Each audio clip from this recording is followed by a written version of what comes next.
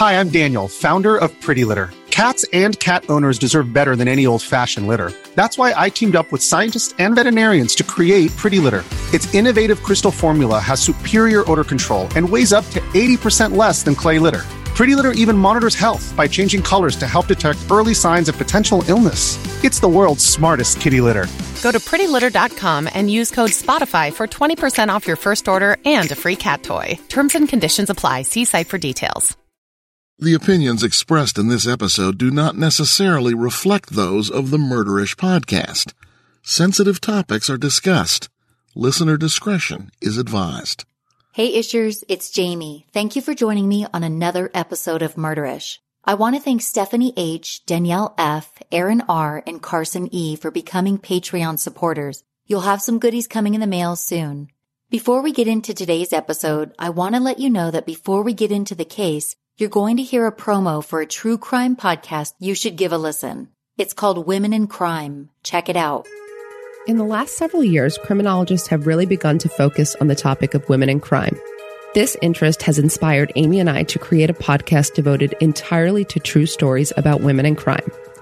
Twice a month, we will discuss individual stories of women who have been victims of crime or perpetrators. Sometimes these two are one and the same. We will also choose cases in which women have been falsely accused, exonerated, or women whose work in the criminal justice system has brought them notoriety. By staying true to our criminologist roots, we will tell you the full stories of these women, but we will also explain the cause of the events that happened and whether the criminal justice system got it right or not. No matter what, this podcast will focus on women in crime all of the time, so stay tuned. Women in Crime is available now.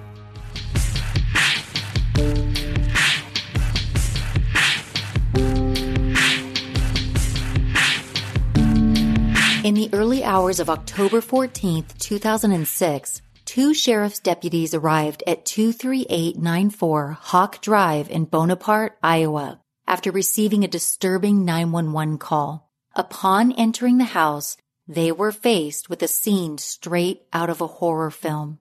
Every single member of the family who lived there had been slaughtered, except for one. While both parents and their 3 teenage daughters lay dead, the oldest son was nowhere to be found. Join me as I walk you through one of the worst mass killings in Iowa history.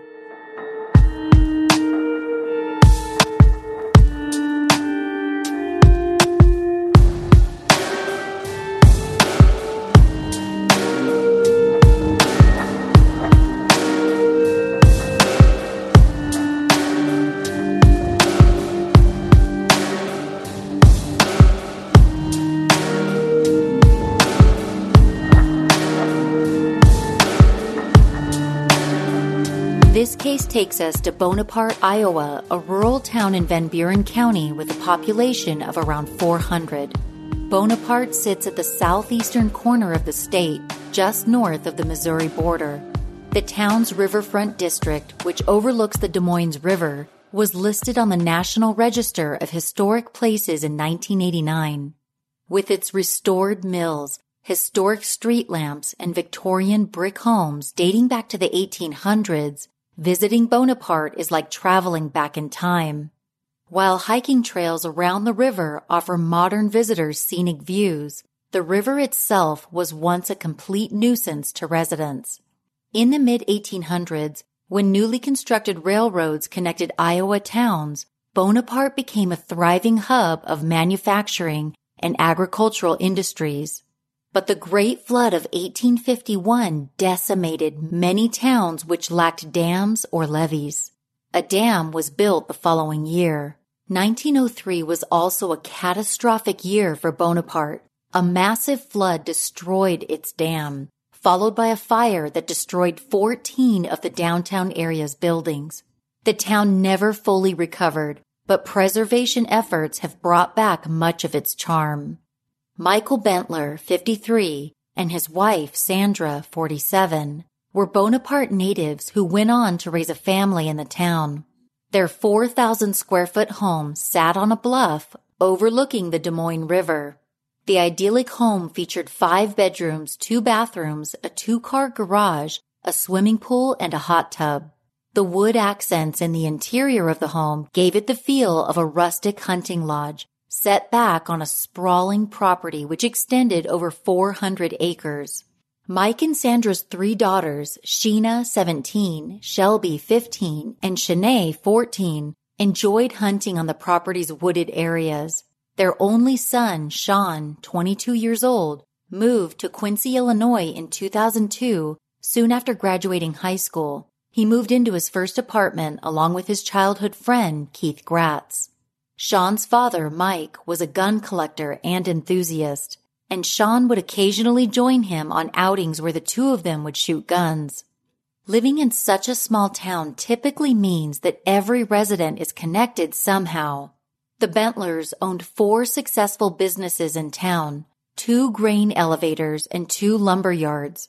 Not only did these businesses serve most of southeastern Iowa, they also employed many of Bonaparte's residents. Their estate was estimated to be worth $2.8 million. The Bentler girls, who attended Harmony High School, were all well-liked. Their classmates have told the press that Mr. and Mrs. Bentler could be seen in attendance at every extracurricular activity supporting their daughter's interests.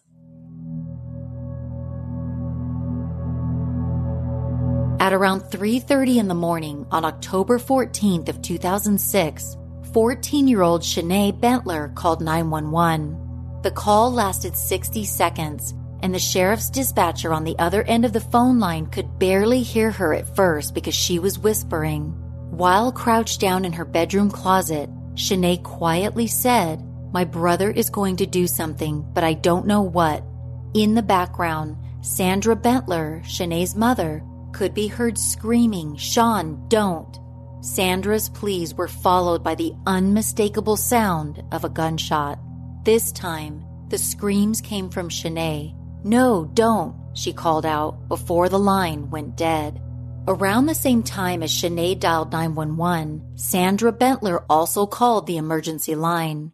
Her call, which came in right after Shanae's, was cut short before the dispatcher could answer. The dispatcher called back, but it was too late.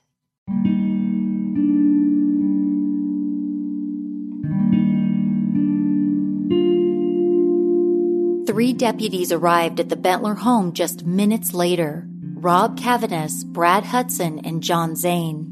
Peering through the glass sliding doors on the upstairs level, Deputy Cavanis could see a body lying on the floor. After gaining entry, the scene that greeted them was gruesome.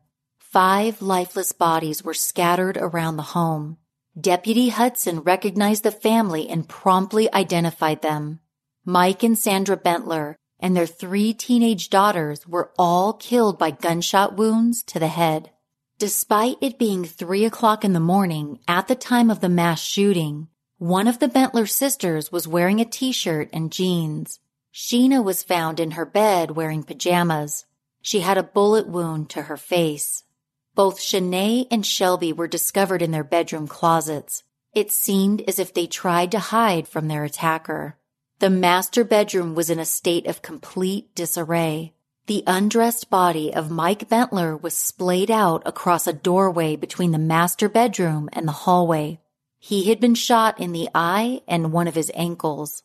Sandra's body lay near her husband at the end of the same hallway, with one arm draped over a chair. The Bentlers had been massacred, and the crime appeared to be deeply personal. As soon as media outlets were alerted to the Bentler family killings, Bonaparte residents were in a state of disbelief. By all accounts, the Bentlers were considered a fixture in their community, so it came as quite a shock to the tiny, serene town when the news broke that they had all been gunned down. Sandra Bentler was an active participant in Harmony Athletic Boosters, a program through Harmony High School that provides scholarships and college financial aid for graduating athletes. She was also a very active member of her church in Farmington.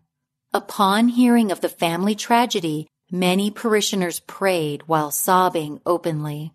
Mike Bentler was a strong advocate of wildlife conservation efforts and actively participated in groups like Pheasants Forever and the Pope Young Club. As a successful businessman, He belonged to organizations where he shared his wealth of knowledge with aspiring business owners. Members of the community were stunned that anyone might hate him or his family enough to murder them in cold blood.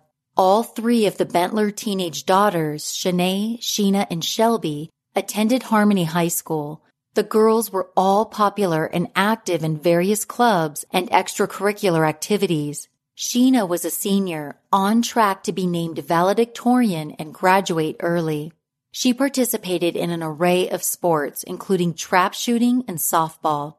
Shelby, who was a sophomore, was also athletic. She played softball and basketball. Shanae, a freshman, loved playing basketball and softball. All three girls were well known in their small school.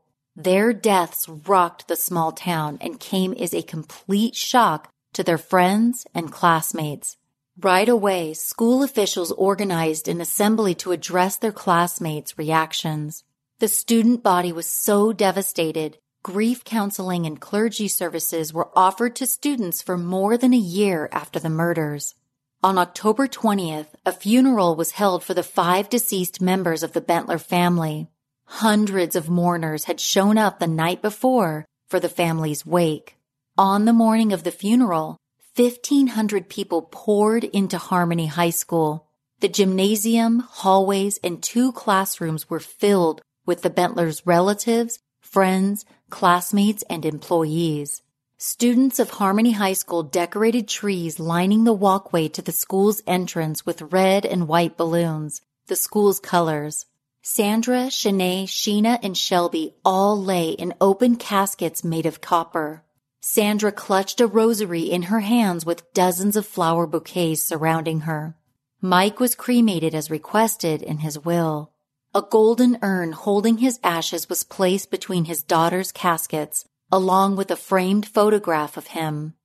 As the funeral procession made its way from the school to Bonaparte Cemetery, many residents stepped outside of their homes and businesses to pay their respects. It was clear the Bentlers were well liked by everyone they encountered. Everyone wondered who would kill them and in such a savage way.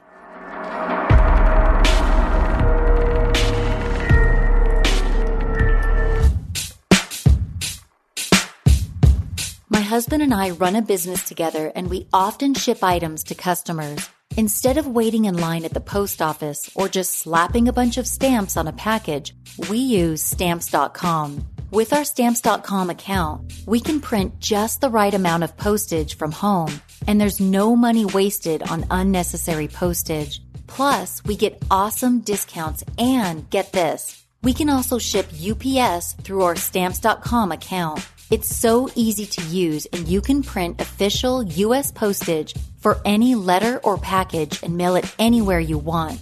My husband and I love that we can call and schedule free pickups and all the deep discounts we get using our Stamps.com account. Right now, our listeners get a special offer that includes a 4-week trial plus free postage and a digital scale without any long-term commitment. Just go to Stamps.com, click on the microphone at the top of the homepage, and type in Murderish. That's Stamps.com and enter Murderish. Stay safe, my friends.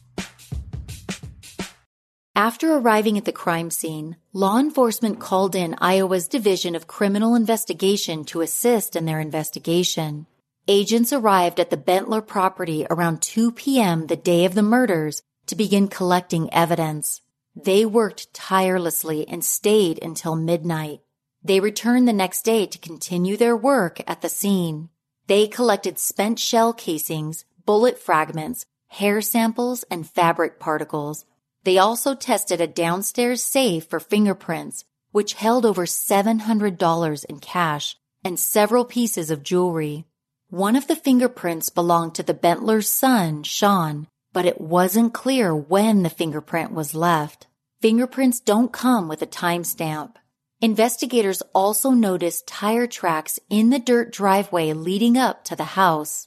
Using a technique similar to creating a dental mold, DCI agents made a stone cast of these tracks. The tire track cast was then compared to the original tires of countless vehicles. The tracks were determined to be from a 1991 Ford Fiesta. This would turn out to be a solid piece of evidence. Deputy Cavanis also found a .22 caliber rifle in a ditch on the property. He believed this was likely the weapon used in the killings. Investigators found out quickly that the gun was registered to Mike Bentler. The gun was taken into evidence and dusted for fingerprints, but no usable prints were found.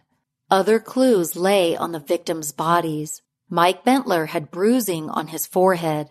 An Iowa State medical examiner would later determine this was caused by being struck with the butt of a gun.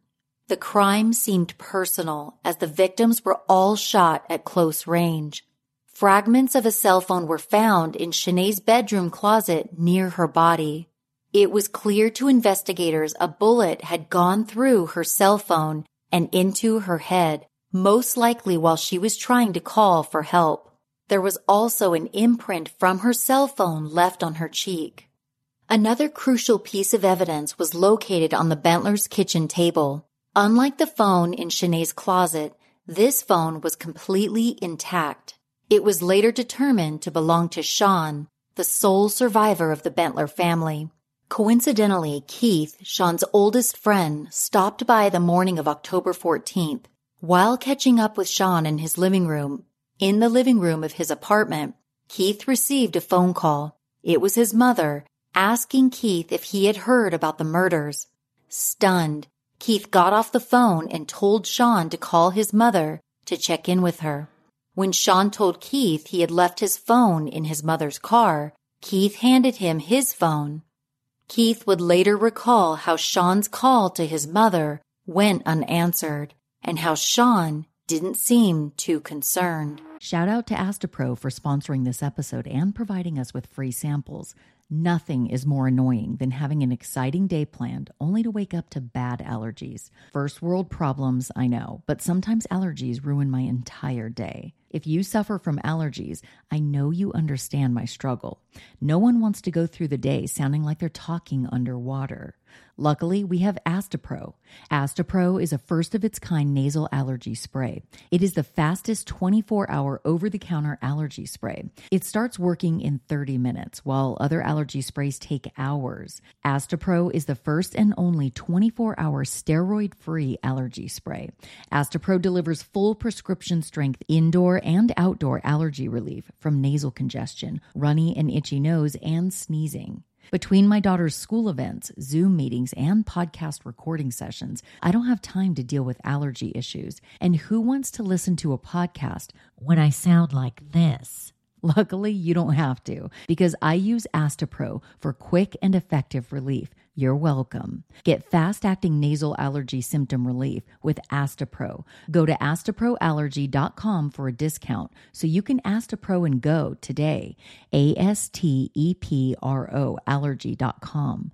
Astapro and go. Use as directed for relief of nasal congestion, runny nose, sneezing, and itchy nose due to allergies.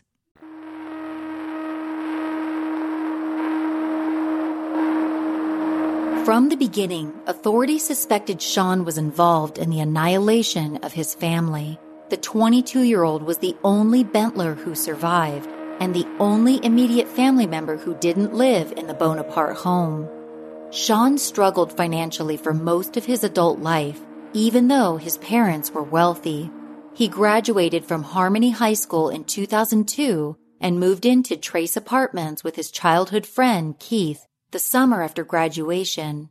Though he enjoyed the newfound independence from his parents, Sean didn't exactly excel in higher education. He attended John Wood Community College in the fall of that year, but dropped out in November before the first semester was completed. By early 2003, Sean moved in with another friend, Nathan Allen. This arrangement lasted less than a year. Sean often failed to pay rent. When Nathan uncovered drug paraphernalia belonging to Sean in their shared living space, he knew he had to go. In August, Nathan told Sean he had to move out. Sean became a father during his teenage years. At the time of his family's deaths, he was the father of 2 girls who came from two different mothers. Sean's ex-girlfriend, Nicole Kite, was the mother of Chloe, who was 4 years old at the time of the murders. His other daughter, Avalae, was only 18 months old. She was the product of an on-again, off-again relationship Sean had with her mother, Lexi Leslie. The couple broke up when Lexi was just 2 months pregnant, but were trying their best to reconnect in recent months. Sean wanted to be a part of Avalae's life, but Lexi wanted Sean to contribute more financially. Sean had difficulty holding down a job, which meant he wasn't very consistent with child support payments. He was often late on paying rent and other bills as well. While living with Nathan, Sean was working at Home Depot, but after calling in sick far too often, he was let go. In 2003, Sean moved to Mount Pleasant, Iowa. Mount Pleasant is about 30 miles north of Bonaparte. The close proximity to his family meant that Sean could attend family gatherings more regularly. It also allowed him to work for the family's lumber business. Sean and his father, Mike, worked side by side to design and build houses. While it's unknown what exactly transpired between father and son, relatives and family friends knew that Sean and Mike didn't always see eye to eye. In 2005, Sean moved back to Quincy, Illinois. He began sharing an apartment with several friends, including Keith Gratz and Travis Holder. In an interview with the Des Moines Register, Keith said he didn't know why Sean ended up back in Quincy, saying, "I don't know that he felt he had a lot to measure up against when it came to his family." Sean's lack of success pegged him as the failing child, someone who didn't meet the expectations of his affluent family. He was determined to make it on his own without riding on the coattails of his parents' success. But in Keith's opinion, Sean lacked the business savvy and determination of his father, which was potentially a significant insecurity of Sean's. Whether or not a strain in their father-son relationship existed, Mike and Sandra visited Sean on occasion, making the 90-minute drive. They would take Sean shopping or show up with a cooler full of food. According to Keith, his parents were nice people. They would have helped him at the drop of a hat. Sean's childhood friend went on to say that Sean's pride often got in the way. Asking for help was Sean's last resort. From March until August of 2005, Sean worked as a salesman at Schottenkirk Chevrolet, a used car dealership based out of Quincy. Again, Sean's repeated tardiness, constant absences, and failure to meet the dealership's sales quota forced his manager to fire him. Several weeks of unemployment followed. For 3 weeks in September, Sean got another sales position, this time at Neil Coleman Auto Sales in Quincy. He quit at the end of September, offering his manager the explanation that his father had just died of a heart attack. But he was caught in a lie when his former manager called Sandra to express condolences.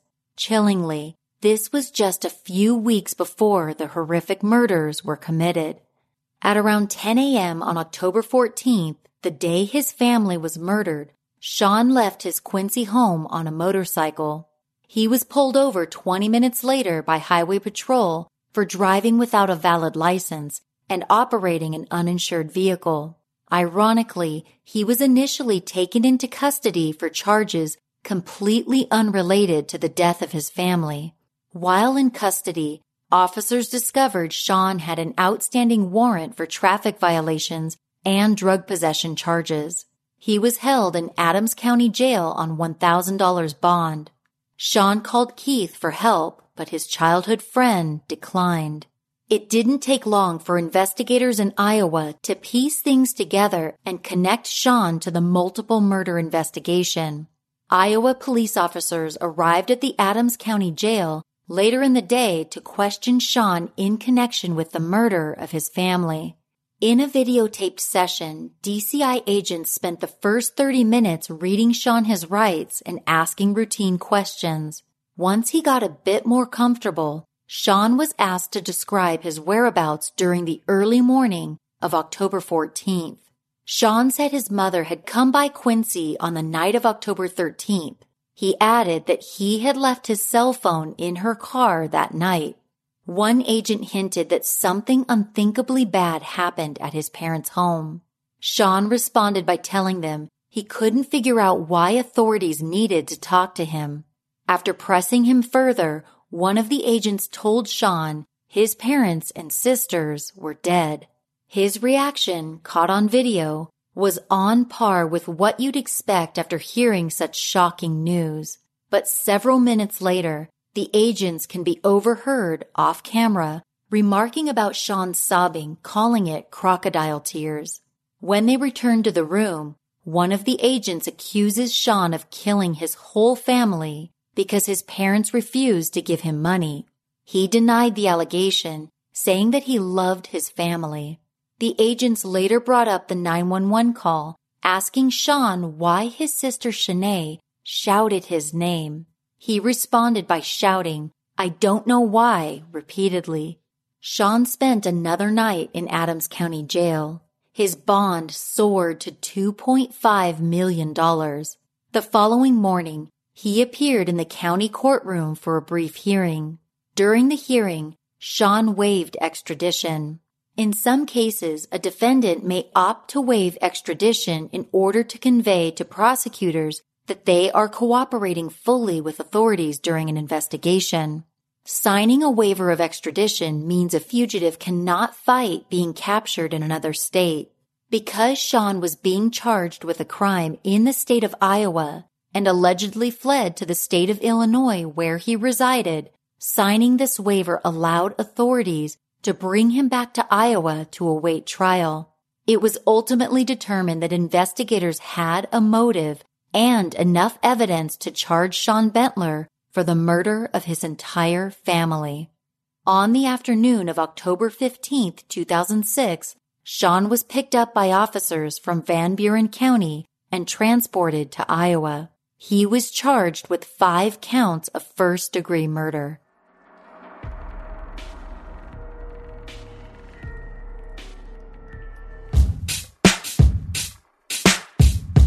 We're all staying home more during this time.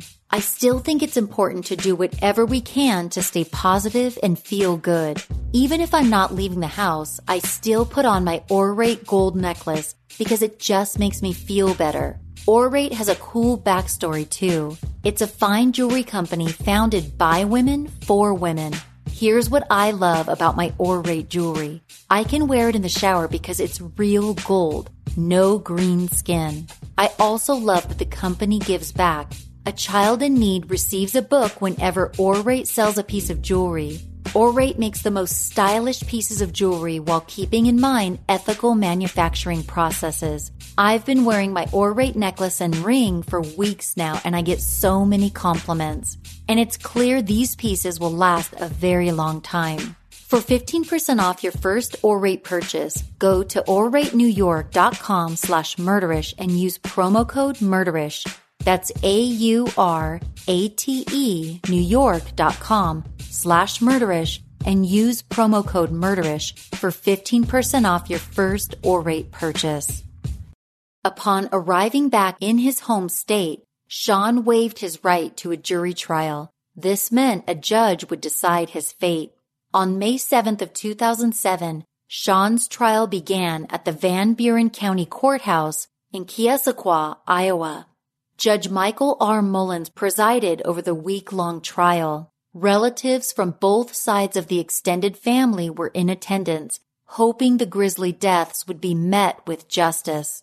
In total, 30 relatives of the Bentlers flooded the courtroom, with many of them wearing photo buttons of the victims.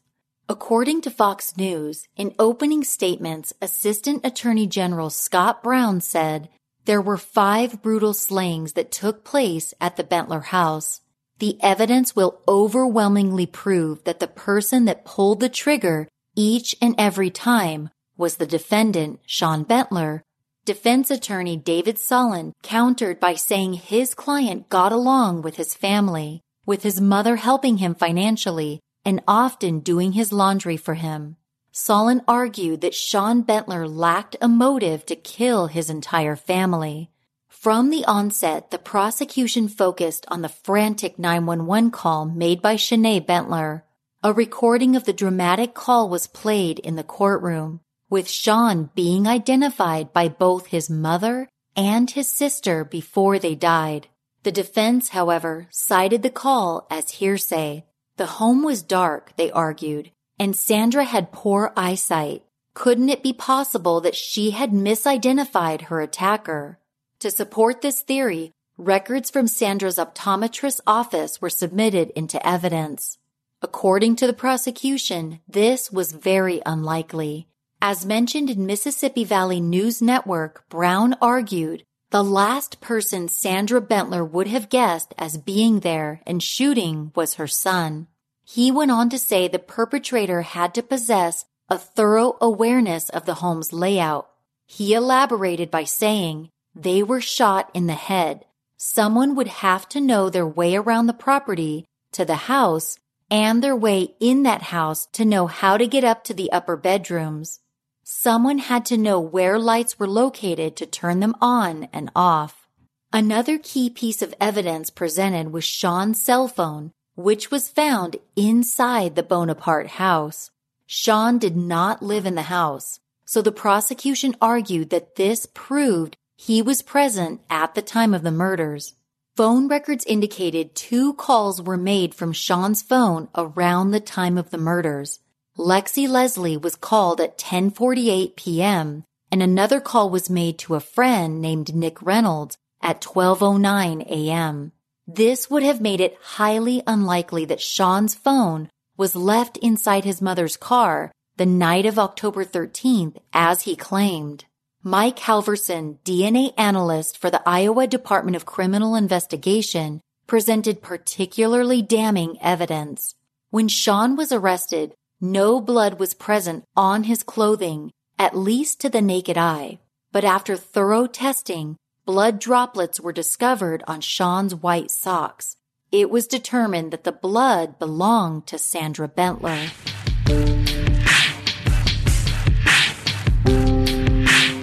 The defense argued that Sandra did laundry for her son on a regular basis, and he had 3 sisters. Perhaps the blood appeared on his socks accidentally. Halverson's testimony, however, would cast huge doubt on this theory. He testified that the manner in which the blood stain was broken up signified blood spatter. Although the case seemed open and shut, defense attorney David Solon was quick to remind the courtroom that it was the state's burden to prove his client's guilt.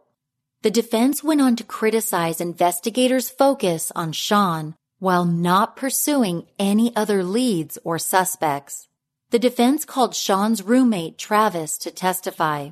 Travis claimed he saw Sean at their apartment at various times leading up to the early morning on October 14th.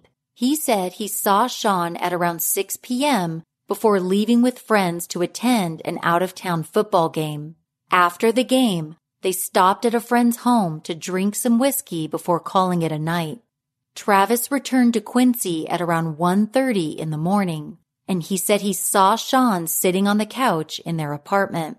The defense went on to argue that it wasn't possible in that time frame to make the drive from Quincy to Bonaparte and back.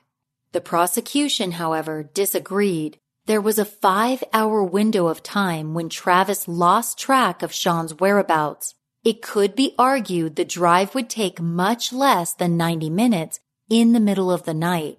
Things got very interesting when the prosecution asked Travis about his 1991 Ford Fiesta, which was the car make and model linked to the tire tracks outside the Bentler residence. Although Darwin Chapman, a state fingerprint and tire print expert, testified that the treads came from that specific model, similar tires could be purchased at the local Walmart. Given this, Chapman couldn't say with complete certainty that Travis's car had been at the scene. Besides the tire tracks that may have come from a 1991 Ford Fiesta, Travis's car held one more piece of compelling evidence. When Travis returned home on Friday night, before getting picked up by friends, his Ford Fiesta had a quarter tank of gas. The next morning, however, when Travis left for a Saturday work shift, the gaslight indicator was in the red, as though his car had been driven. Sean had no car of his own after having his license revoked, and he was known to borrow his roommates' cars without asking permission. The prosecution showed the court that it was possible that Sean drove the 1991 Ford Fiesta to his family's house the day they were murdered. Though Sean showed little emotion throughout the trial, it was emotionally taxing for all of the family and friends who were present. The most difficult day came on Wednesday, May 9th, the third day at trial. Jerry McLemore, an associate state medical examiner, spoke of the victim's injuries while displaying autopsy photos. Many family members left the courtroom feeling overwhelmed by the sheer brutality of the murders. McLemore went through the injuries of each family member in excruciating detail. It was evident from the photos that Sandra Bentler fought for her life after the first non-lethal shot, which hit her in the face. Both Mike and his daughter Shanae were shot in the eye. All of the victims had suffered tremendously.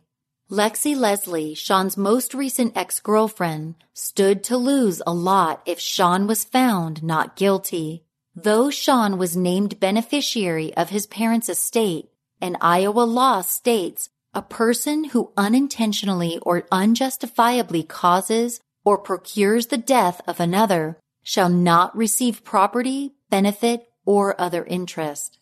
Though Sean's daughter, Avalae, had not spent a great deal of time with her grandparents, if her father was disqualified as the sole beneficiary, Sean's parents' estate would be awarded to his next of kin, his two young daughters. Lexi testified about a conversation she had with Sean a week before the murders. She said he told her he wouldn't have trouble with money if his parents were dead. He followed up, asking Leslie if she would continue seeing him and allow him to see their daughter if he murdered somebody. She went on to say that Sean had not mentioned a visit with his mother right before she spoke with him. The investigation revealed that Sean and Lexi had been talking on the phone at the same time Sean told investigators he had been with his mother. Lexi also testified that Sean had driven to his father's lumber yard and took cash from the register on at least 2 occasions. On the 4th day of trial, Judge Mullins took time to walk through the Bentler home. He was joined by state criminologist Mike Halverson, who walked him through the timeline and evidence. In a surprising move, Sean Bentler took the stand the following day. To an awestruck and heartbroken courtroom, he admitted to stealing money from his parents occasionally, and that he had told people in his life that he hated his father. He said, however, that it was a stretch to say he wanted his family dead, and reiterated how much he loved them all. After hearing testimony for a week, both sides rested their case, and Judge Mullins was ready to deliver a verdict. On May 27th of 2007, Sean Bentler was found guilty on 5 counts of first-degree murder for the annihilation of his entire family. Little to no reaction appeared on his face while the verdict was read. His little sister, Shanae's 911 call, was perhaps the most influential piece of evidence. That call, alongside Sandra's blood found on Sean's socks, phone records, flimsy witness accounts to support Sean's alibi, Travis's testimony about his gas tank, and the tire tracks were all cited by Judge Mullins as key pieces of evidence which led to Sean's conviction. When asked by the judge if there was anything he wanted to say, Sean replied with a meek no before being led away. On June 19th of 2007, Sean received 5 life sentences for his crimes, with 4 out of 5 sentences to be served concurrently. According to Iowa State Daily, when remarking on Sandra Bentler's murder, Judge Mullins said during his sentencing, "You showed no mercy to her as she begged you." The sentence for Sandra's murder was ordered by the judge to be served consecutively to the other sentences. Judge Mullins also ordered $750,000 be paid by Sean in restitution to the victims. A portion of that money would go into the Bentlers' estate, while the rest would be awarded to Sean's 2 daughters. Several relatives read victim impact statements. According to Martin Mendez of the Fort Madison Daily Democrat, one of Sandra's brothers and Sean's uncle turned to his nephew and said, "You just need to be a man now and own up to what's happened." According to Julie Bentler of the Fort Madison Daily Democrat, one of Mike's sisters addressed Sean's utter lack of remorse. She stated, "You had 1 hour and 20 minutes to drive. At any point, you could have changed your mind, but you didn't. You had to take that time to plan how you would so methodically kill your dad, my brother, your mom, and your sisters. I will never understand how you could look each of them in their eyes and do this." As documented by Greg Bentler in the Herald Whig, one of Mike's brothers spoke of how his daughters had looked forward to seeing their cousins at Thanksgiving the previous year. "Not possible," he remarked, his voice breaking as tears streamed down his face. He would later tell the press, "Legal justice has been served, but nothing brings them back. Somehow evil found its way to a beautiful family." In early July, about a month after sentencing, Sean filed an appeal. He denied any wrongdoing, citing the state's evidence as hearsay and circumstantial. The appeal was denied. The Bentlers' businesses were all sold shortly after the murders. As for their property, almost 3 years after the murders, the land was split into 6 tracts and auctioned off to 7 buyers. Though Sean's daughters, Avale and Chloe, will both have a sizable inheritance split between them when they reach legal age, the Bentlers' estate value had depleted with the sale of their property and businesses. Not only was Sean a son and a brother to his victims, he was also the father of 2 young girls. Despite all of this, he seemed to lack the empathy required to stop himself from carrying out such unspeakable crimes.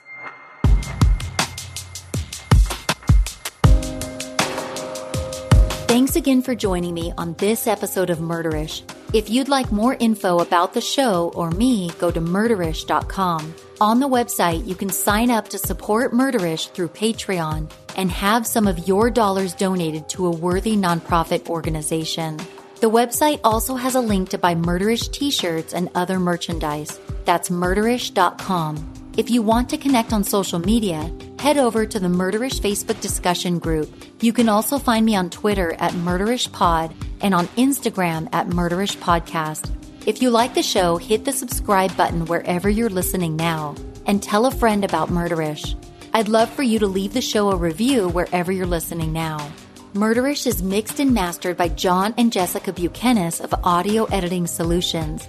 Music is by Nico of We Talk of Dreams. This episode was researched and written by Allison Schwartz. In order to tell true crime stories on this show, information is gathered from various sources. Stick around after the outro music if you'd like to hear a list of sources used for the episode. As always, Ishers, thank you for joining me on another episode of Murderish. And remember, listening to this podcast doesn't make you a murderer. It just means you're murder-ish.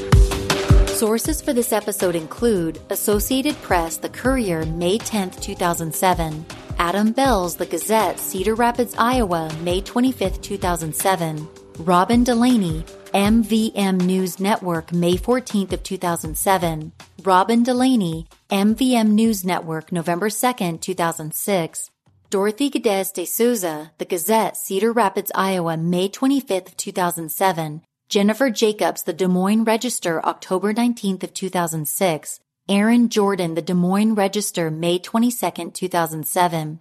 Amy Lawrenson, South Illinoisan, May 11th, 2007. Amy Lawrenson, The Courier, May 10th, 2007. Globe Gazette, May 11th, 2007.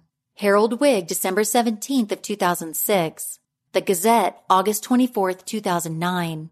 Matt Milner, Sioux City Journal, June 20th, 2007. Melissa Shriver, KHQA Radio, June 19th, 2007. Melissa Shriver, KHQA Radio, October 15th, 2007. Sioux City Journal, October 15th, 2007. Associated Press, NBC News, October 16th, 2016.